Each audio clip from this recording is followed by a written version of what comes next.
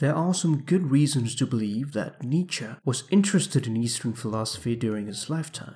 In the Antichrist he states, "Buddhism, I repeat, is 100 times more austere, more honest, more objective. It no longer has to justify its pains, its susceptibility to suffering. By interpreting these things in terms of sin, it simply says, as it simply thinks, I suffer." Buddhism as a pessimistic and decadent religion for Nietzsche resembles Christianity, but it seems that he had far more admiration for Buddhism. He inherited most of his understanding of Buddhism from Schopenhauer, who considered his own pessimistic philosophy a European relative of Buddhism. Schopenhauer, in his research into Indian philosophy, appears to have attained the most comprehensive understanding among 19th century German thinkers of a system of ancient thought. Although Nietzsche did read about Buddhism, it was usually second-hand and westernized. He was predisposed to react to Buddhism in terms of his close reading of Schopenhauer.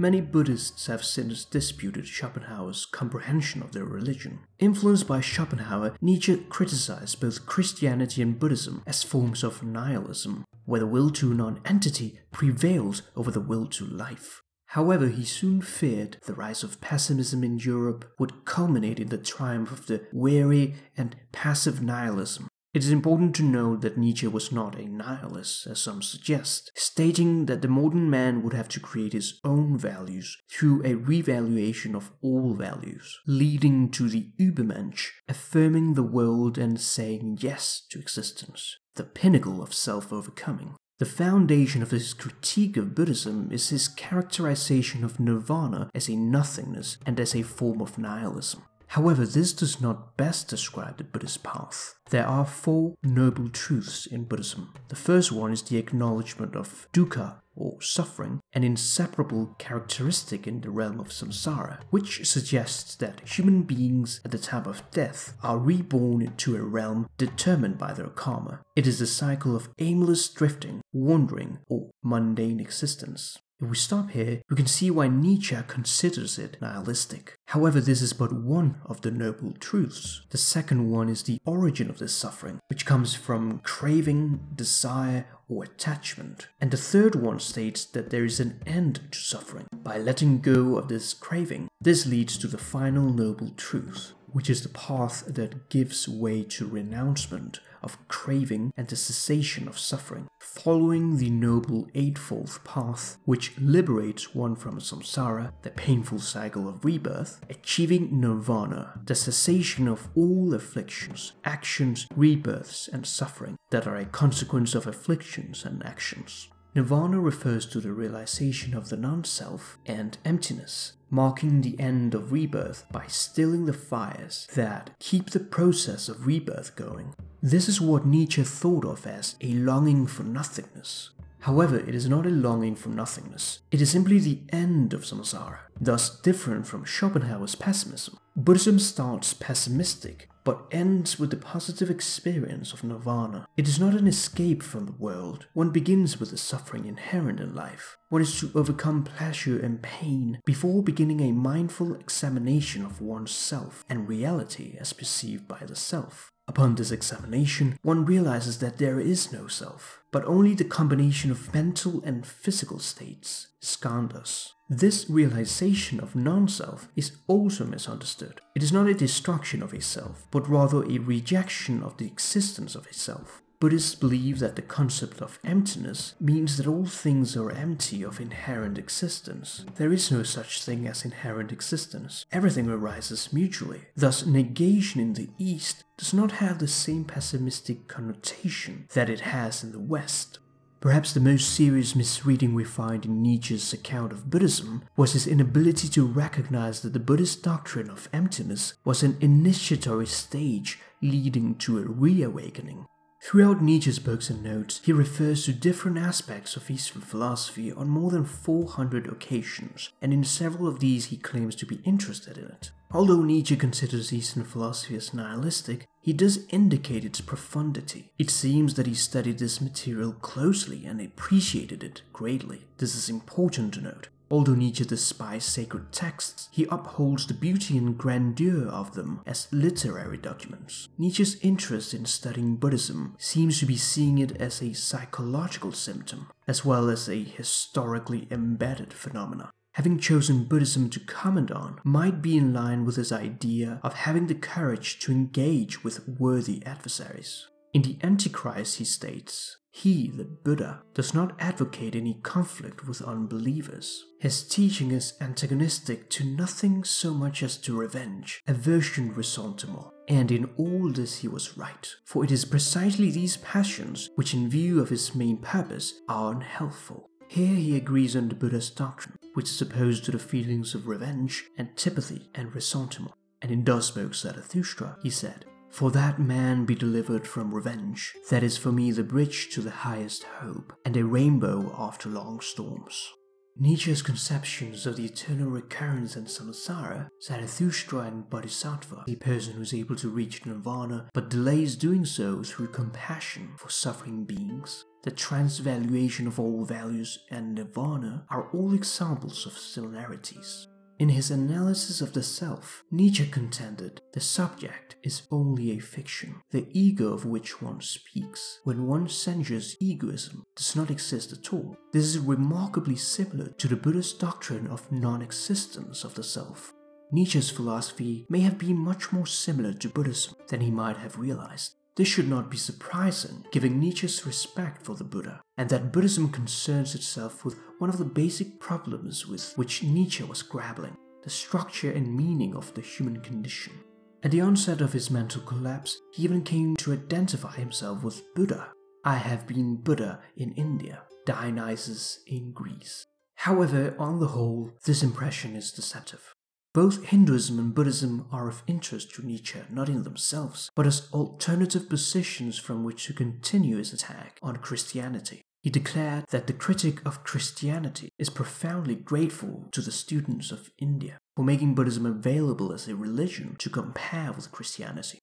In his day, there was considerable academic and popular interest in India and the religion of the majority of its inhabitants. In The Twilight of the Idols and the Antichrist, Nietzsche uses the term Chandala, which he borrowed from the Indian caste system, where a Chandala is a member of the lowest social class. He compared the caste system as an example of a breeding morality, as opposed to the Christian version of slave morality.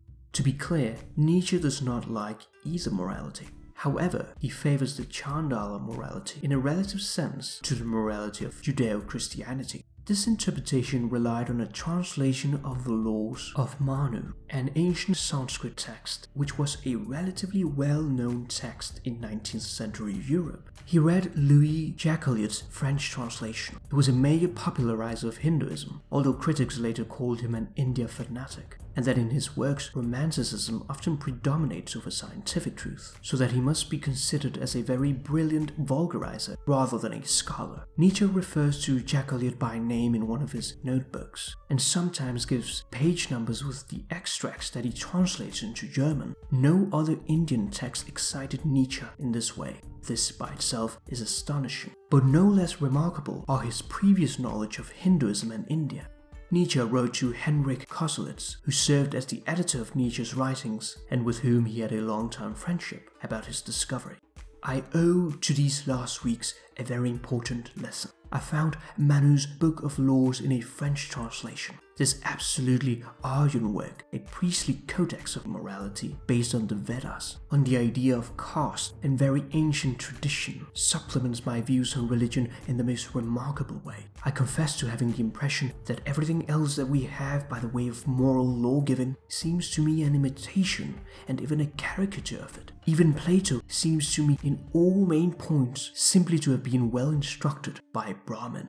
Schopenhauer, who quotes the Manu twice in his book, The World as Will and Representation, refers to it as the oldest of all the codes of law. His enthusiasm was widely shared. It may be assumed that Nietzsche felt a similar gratitude in respect of the availability of Hinduism, although he seldom referred to it, nor did he use the word Hinduism, speaking rather of Brahmanism, the Vedanta, or Indian philosophy in general. The only extensive Indian text he read was the Laws of Manu, and with much enthusiasm. It is one of the books he possessed in his extensive private library. However, Nietzsche disliked the ancient Sanskrit play Shakuntala, a work that took educated Europe by storm and was praised by Goethe, the most famous literary figure in Europe, and who Nietzsche himself ranked among the greatest human beings that have ever lived. In Nietzsche's work of dramatic theory, The Birth of Tragedy, he does not even refer to this play. This might be a matter of personal taste, but also shows a mind close to India, since it was thought to be the oldest of all dramatic forms and was quite popular in the day. On the other hand, Nietzsche uses a Vedic hymn, the oldest Sanskrit texts and the most venerated, as a motto for his book Daybreak, the least studied of his works. There are many dawns which have yet to shed their light.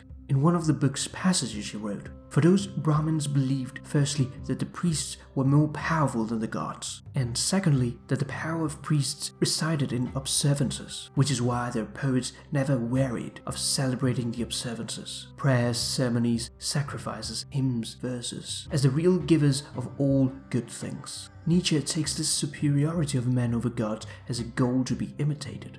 Let us first all see to it that Europe overtakes what was done several thousands of years ago in India, among the nation of thinkers, in accordance with the commandments of reason. However, Nietzsche's strongest connection with Hinduism in India comes from his friendship with Paul Deussen, the great European expert on the Vedanta, who was also a friend of Swami Vivekananda, a key figure in the introduction of Indian philosophy to the Western world. In a letter to Paul Deussen, Nietzsche writes, "I have, as you know, a profound sympathy with everything that you have in mind to undertake, and it belongs to the most essential fostering of my freedom from my prejudice, my trans-European eye, that your existence and work remind me again and again of the one great parallel to our European philosophy." He did indeed possess a trans-European eye, often distancing himself from his contemporary situation in order to better understand the phenomenon of European modernity. And yet there does appear in the unpublished notes from 1884 the following fascinating resolution: "I must learn to think more orientally about philosophy and knowledge. Oriental overview of Europe." In Nietzsche's On the Genealogy of Morals, he mentions the Upanishads, or the Eternal Order, which are the Vedic Sanskrit texts that are still revered in Hinduism. And he also refers to the translated works of his friend Paul Deussen on the Brahma Sutras, which summarizes the philosophical and spiritual ideas in the Upanishads, the concepts of Brahman, ultimate reality, and Atman, soul or self, being the central ideas, the thematic focus being to know that you are the Atman. An important departure from Buddhism, where there is no permanent self or soul in living beings. The Vedas states that one should liberate oneself from the illusion of individuality and recognize that one is the Atman. This is exactly the same thing that Nietzsche wants. The man in us is something to be overcome, and strive for the figure of the Übermensch.